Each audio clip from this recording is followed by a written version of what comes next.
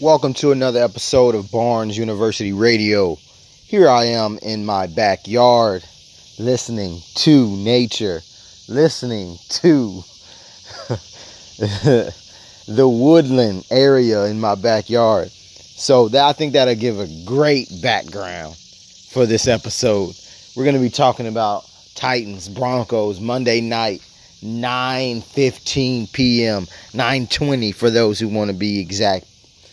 And we're going to talk about both teams, but mainly the Titans, because I don't have the Denver Broncos roster in front of me or depth chart in front of me, which I will get via video when I do the YouTube version of this. But let's talk about the Titans just off the top of my dome. What do they provide? Because guess what? We didn't get to see them versus another team, or really fans didn't get to see them much at all other than those 10-minute videos that they showed of action at training camp. All we have is memories of last season. But if you know anything, every season is unique in the NFL. So, the Tennessee Titans, let's get down to it. A team that's coming off a 9-7 season. They started off the season 2-4. After some asset maximization, coined that phrase, they started to really pick it up. They really started to use the pieces they had rather than trying to fit a round ball into a square hole, if that makes sense. So, after that, they went on a roll. Barely missed winning the division. Went on to beat the Patriots in New England. Went on to beat the Ravens in Baltimore. And ultimately lost versus the Chiefs in the AFC Championship game after a strong first half, and then second half wasn't able to hold off the Chiefs' firepower. In that game, because you always try to learn from the last game, because you obviously did something right to get there, is they didn't get that much pressure on Patrick Mahomes. They also didn't tackle that well in that game, and offensively, they were a bit stale. After Derrick Henry was held under 100 yards, around 70, the offense stalled. So what did they do this offseason? They re-signed Tannehill and Derrick Henry. Important to note, not franchise tags, extensions. They also re-signed Dennis Kelly. They brought in guys like Vic Beasley in free agency. That's definitely the biggest signing of free agency for them. And then in the draft, they got a right tackle. They got a backup running back who specializes in the speed department and catching out of the backfield. Then they went on to get a cornerback to replace Logan Ryan in that nickel role, as well as outside. And then they went on to gather different types of special teams guys. They have a lot of special team talent, including Bussin' with the Boys host Will Compton. And then they rounded off the draft with the Cole McDonalds of the world. The Chris Jackson, who has reportedly had a good camp, which my biggest knock on him was not being that good of a man corner, but I thought he would play good in zone. So the Titans did a pretty good overall job. Larrell Murchison as well, drafting him as a defensive lineman who has very similar traits to Jurrell Casey. Obviously not at the level of Jurrell Casey, but a good interior presence in the defensive line rotation. Now, 4 minutes in. What are the Titans going to do week 1 versus the Broncos? Who are they? How will they try to attack this team? Ryan Tannehill, very decisive player, very accurate player, great leader, right? Good ball placement. The Titans at the quarterback position have a really solid quarterback. He even has mobility. So the Tennessee Titans, Ryan Tannehill at his best is a top 5 quarterback in this league, in my opinion. You're not going to rattle him much. Literally the only thing that is a blemish on Ryan Tannehill is his ability to play in the cold. Nah, that was kind of a underhanded little joke there, seeing that they lost versus the Chiefs in the cold. And he didn't, I will have to admit, going back to that game, he did not play himself in that game. Obviously it was cold, but he was noticeably cold. Noticeably different, in my opinion. But let's get down to the real nitty-gritty, is his injury history. Even coming in last year, being a backup quarterback, he came in later into the season, and it still wasn't a full 16. So, and in the NFL, even the most healthy quarterbacks rarely play a full 16. There's maybe 1 or 2 games here and there where they're not even in the game. Ryan Tannehill, who has historically had, especially in his NFL career, knee injuries, right? Had some knee injuries. And that's what we have to see. We have to see Ryan Tannehill in a full season, taking licks, seeing if he can get up. And after that, excuse me, my phone is going off, but after that, we have Logan Woodside, who at his best is a functioning quarterback who can make throws. He understands the offense, but he can't do much outside of structure. Outside of structure and messy situations, I don't trust Logan Woodside. If all goes well, I think he can protect the lead. I don't think he can lead comebacks necessarily. And that's where last left off, where we saw Logan Woodside, and that was last preseason games. So for that matter, the Tennessee Titans, one of their weaknesses is their quarterback situation. You look at running back, you have Derrick Henry, who is noticeably faster, slim, a little bit slimmer, more leaner, I should say. And his get-up speed is a lot sooner than what it was. It used to be he'd have to kind of gather that speed. Now he's hitting the ground running, and I see it noticeably. And it's actually astonishing because he's in year, 4, 5, 16, 17, 18, 19. Yeah, he's in his 5th year. And the guys, this is prime Derrick Henry. It's prime Derrick Henry, in my opinion. So you're gonna have to deal with that because he gets up, his get up speed is a lot faster. Behind him is Darrynton Evans, who, watching this tape, just a speedster, right? I mean, he can provide some special teams value as a returner, can catch out of the backfield. He's gonna get the ball and he's gonna provide a little bit more juice as a smaller position. His foot speed is gonna be a little bit more rapid than Derrick Henry, and that's really what you provide. Some of the things that I saw with him as far as weaknesses, he didn't fumble in college, but had some issues here at camp. He also has a very narrow build, and a lot of times with those type of players, there's a lot of strain on certain joints, but that's being technical. And then after Evans, I mean, you got Kyrie Blasingame as a fullback, as a possible runner as well. Look at your wide receiver core. You got A.J. Brown, Corey Davis, Adam Humphries, Khalif Raymond, and then Corey Hollister. You look at all those guys and you ask yourself, what do they provide? A.J. Brown is the all-around guy. He's going to get you the dirty yards. He's going to block. He can run deep routes. You know, his route running is improving. You have Corey Davis, who is a guy that's one of the best, if not the best, run-blocking wide receiver on the team. And you got a guy that has so much potential, and he has to play very, very hard. And he has to have a mindset that really gets him there. Very tall, I said very tall. He's the tallest of the receivers other than Hollister.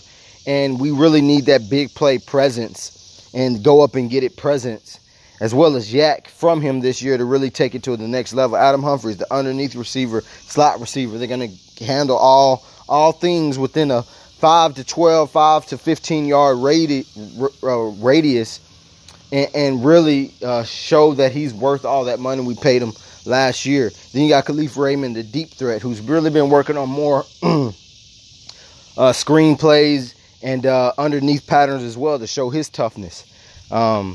And then you have Cody Hollister, who's a big, tough wide receiver in his own right. Then you got offensive line, Taylor Lewan, Roger Saffold, Ben Jones, Nate Davis, and then Dennis Kelly, who's probably going to start over Isaiah Wilson this year.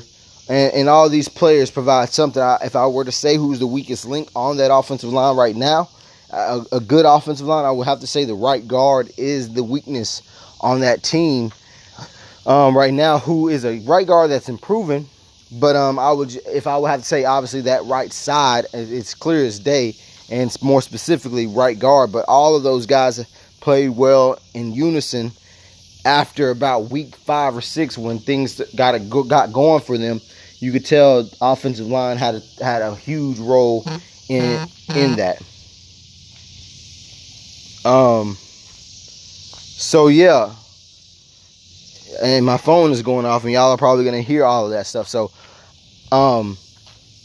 Titans offense as a whole, they're gonna try to do a lot of the same things, and they're gonna rely on Derrick Henry, which really wasn't the story last year as much as people thought, because I felt like even when the Titans weren't running the football, that Tannehill was hot enough and in rhythm enough that they could pass the football. But for this year, I do think the narrative of people who are going to be coming late to the party will hold true. We will need and rely on the run game more so than ever. But here's the problem: when injury arises on this offense, the talent gap isn't close enough. Because you look at the defense, they're loaded, especially that front 7. Maybe not in the inside linebacker in that group, but defensive back is solid, I would say. But that front 4, those defensive linemen to edge guys, they're kind of loaded. They're loaded more so than most teams in the league. That talent gap, when someone goes down, isn't as widespread as the Titans. Tannehill goes down, that talent gap to your backup quarterback is huge.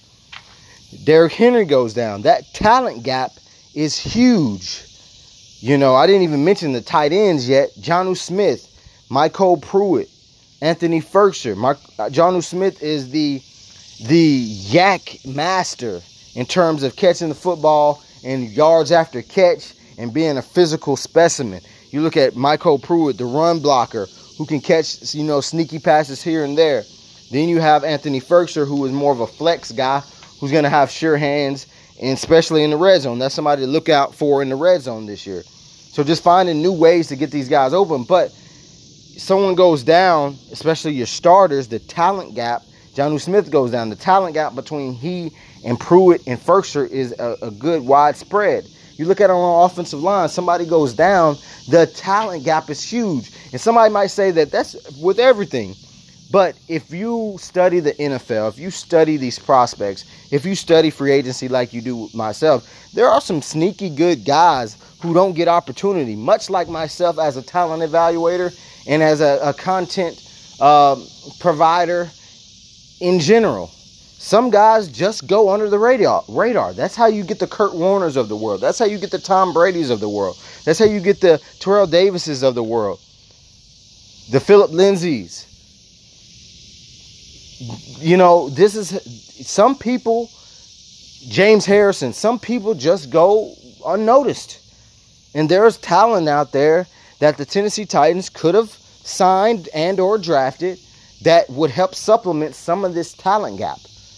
But, like I said, here's the rundown of this team and their offense, right? This is their team and their offense. Everything, I wouldn't say that they will be their firepower at their hottest in 2019, but they will be able to find points and be able to wheel themselves down the field. More of a grimier type. They will be more of the Tennessee Titans versus the Chargers and Bucks, rather than the Tennessee Titans versus the Jaguars and Texans in the last week 17. Now this defense, we're coming up on 15 minutes. It's gonna be quick. If I'm going slow, just turn up the speed of my talk. You can get through podcasts. I just learned that. You can get through podcasts a lot faster if you speed up this talk. That's all you need is the content, right? But we're in a defense, right? We're talking about the defense. you look at the defensive tackle position in the interior defensive lineman, because this is a multiple defense. I'm not going to say players are nameless or positionless, but everybody gets moved around. So let's look at the interior defensive lineman, Jeffrey Simmons, right? Big boy, big strong guy that's going to penetrate, that's going to get some tackles for loss. He's going to, have a lot of stalemates in terms of he's going to reestablish the line of scrimmage in the defensive unit's favor, right? And then you got Daquan Jones, who's one of the more underrated defensive linemen in the league, who's going to do more of the same, not as athletic. Much of the same, but not as athletic. Then you want to branch out to the edge guys, the ends, quote unquote, who's a little bit more out in the 5 technique situation. And we're going to talk about guys like Jadeveon Clowney, who might be out there in a 3-point stance to 2-point stance, who can go out there in a wide 9 situation, come out at 7, and come out to 5. Seen him in 4-eye, and I've seen him in 3 technique. Jadeveon Clowney is literally the clown, the joker of the group, right? Then you got guys like Vic Beasley, who's primarily we're gonna see if he can drop back, but we're gonna send him on 3rd downs and go and get sacks, right? Then you got Harold Landry, who can bend around the edge. You see what I'm talking about depth-wise? The talent gap of this defensive line group, 2 edge rushers, is not that far. If one guy goes down, you don't lose much.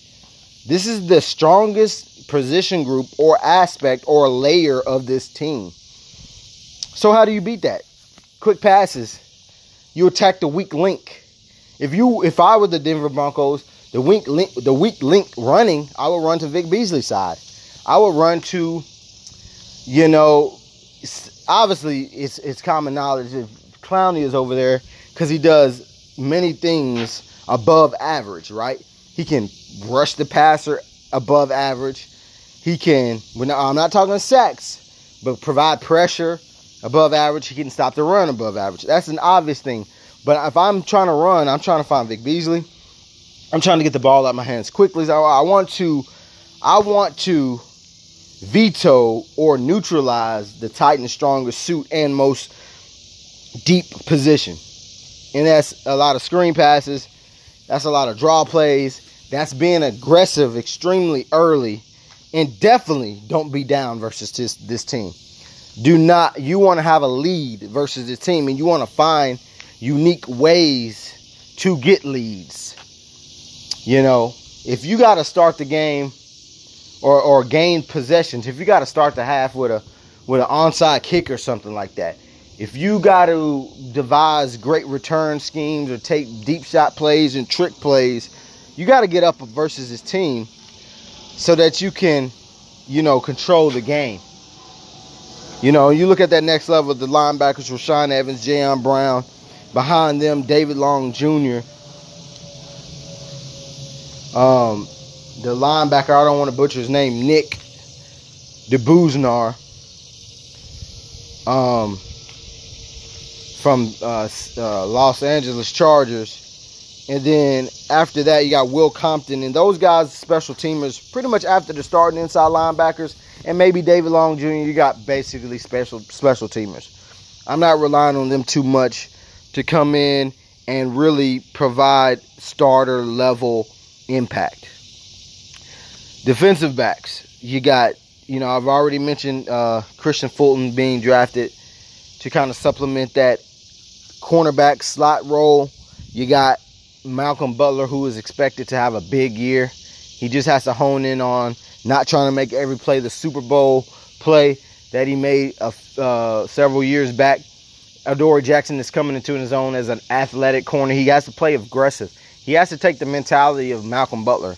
If Adoree Jackson would take the mentality of Malcolm Butler in terms of toughness and physicality, he'd be a top 5 corner in this league. Then you got, guys like Kevin Byard and Kenny Vaccaro, Amani Hooker. These guys are incredibly cerebral, tough players, sure tacklers, at least, on the Vaccaro and Byard front. Hooker has to improve in that regard. But this is a talented secondary. The talent gap between everybody is not that far. You know what I mean? So this defense as a whole, I'm already calling it. You know, if they don't have just a brash amount of injuries, they should be a top 10 defense. It's extremely impressive how Jon Robinson has built this defense in his own way, right? So, with that being said, you look at the special teams. Stephen Gostkowski coming off a hip surgery, and gets signed late. So, he's getting a lot of kicks in at these practices. Punter, Brett Kern is the best in the league, in my opinion. You got returner Khalif Raymond, speedster, a bit light in the butt, which means he's smaller. Then you got guys like Darrington Evans, who may get an opportunity, or Dory Jackson, who struggles with vision and timing in the return game. But who knows? He may get it all together. So you got a pretty good team. The coverage units should be great.